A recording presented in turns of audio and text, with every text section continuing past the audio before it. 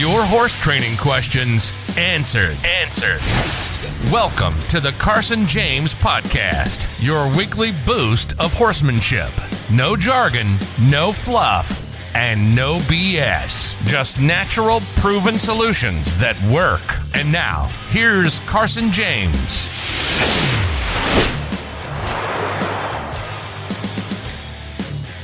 All right, so it looks like the discussion for tonight is going to be about voice commands, as we've got a question here from Midge, and the question is, when doing groundwork and you want to move off from a standstill, or you want the horse to move off from a standstill, is it okay to give a verbal signal as the horse moves off, or does one just use an arm signal forward to signal walk on? So basically they're asking, like, you guys know how when you're wanting to lunge a horse and the horse is standing there looking at you? Well, first you got to get him to kind of turn away from you and sort of walk off more or less. So what they're asking is do I just extend out my arm and let that be the cue? Or should I say lunge or click or something like that? Okay, so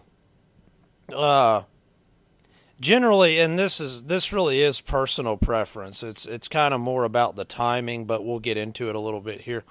Generally, what I personally do is I'll raise my arm, and then I might click or smooch, see if I can activate their feet.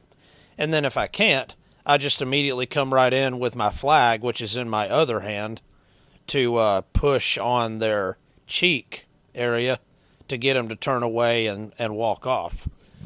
Pretty clean, straightforward deal when you do it like that. Now we have, there's actually even footage of it on the Buckaroo Crew website in the virtual clinic. But we've got some footage to where we teach a horse, and it's only like a 5 or 6 minute video, but we teach a horse to where all you have to do is raise your arm, and right when you do, the horse turns and walks off. So we could have just about as easily gotten it done in the same amount of time using a voice command. So like, if we clicked, it would turn and walk off. But this is kind of probably a good thing to keep in the back of your mind when you're thinking voice commands. We always have to think, okay, how do horses communicate? And the answer is through visual signals, or like a body language type thing, if you want to call it that, Horses don't really communicate through audio signaling. Now, that's not to say that they can't be taught that, but this is as I go back through my memory out of all the years I've been doing horsey things, just about every time I've seen somebody attempt to use a voice command, what happens is they get where they're thinking too much, or they're too focused on the voice command, and it's keeping them from being clear with the horse. And that's why it's like, yeah, I've been working on this voice command for 3 years and it's still not working. But so let me explain. I'll give a recent example. This was at a clinic last year.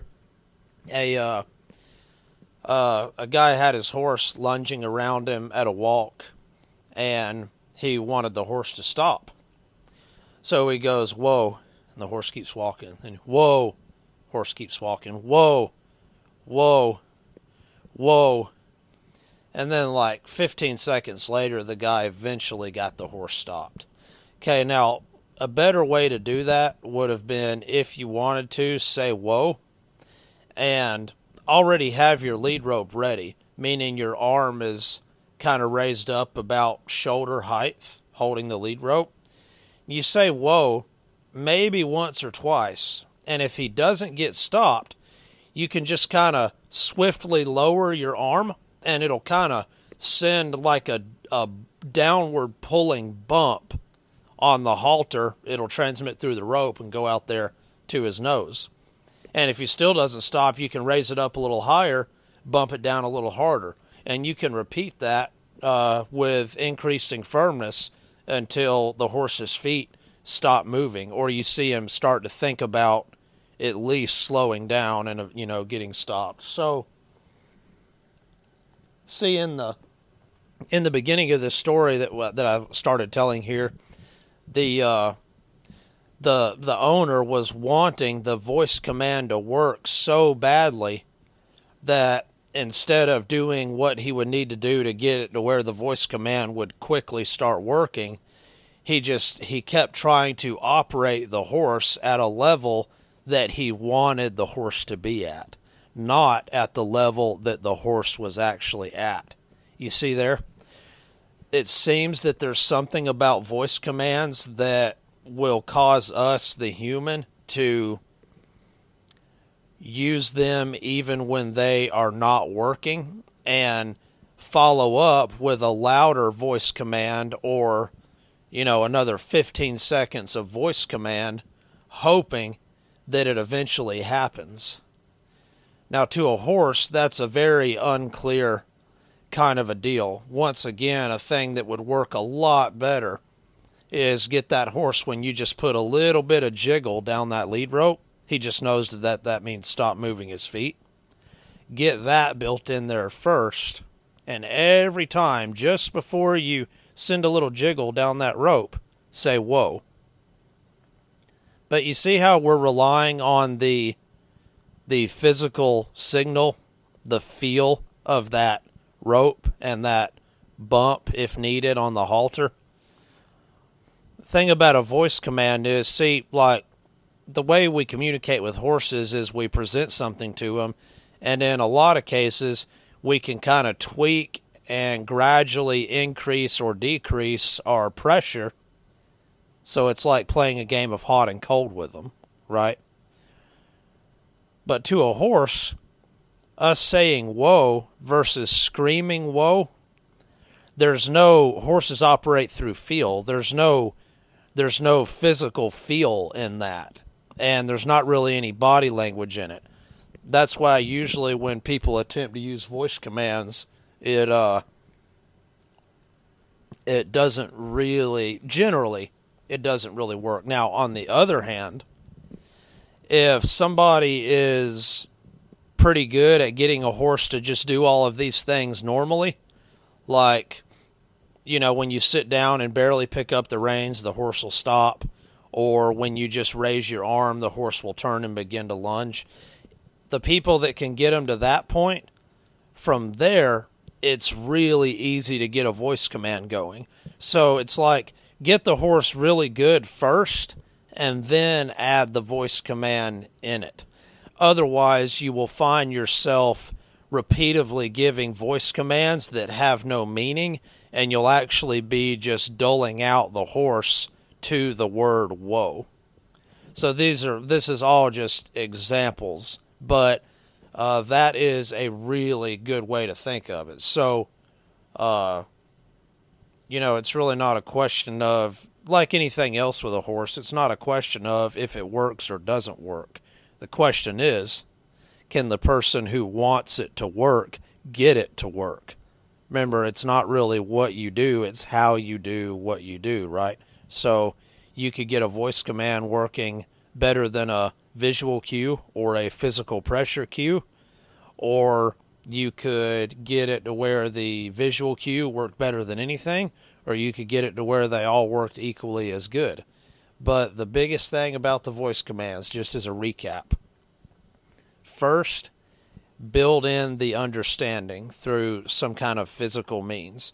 Because, see, let's say we want the horse to stop as he's walking a circle around us, and we give a little wiggle, if he doesn't pretty much immediately get stopped, we can very clearly give a bigger kind of downward bump on that halter and really let that horse understand and give him a lot of clarity that, hey, get stopped before I have a chance to get big with my pressure. See there?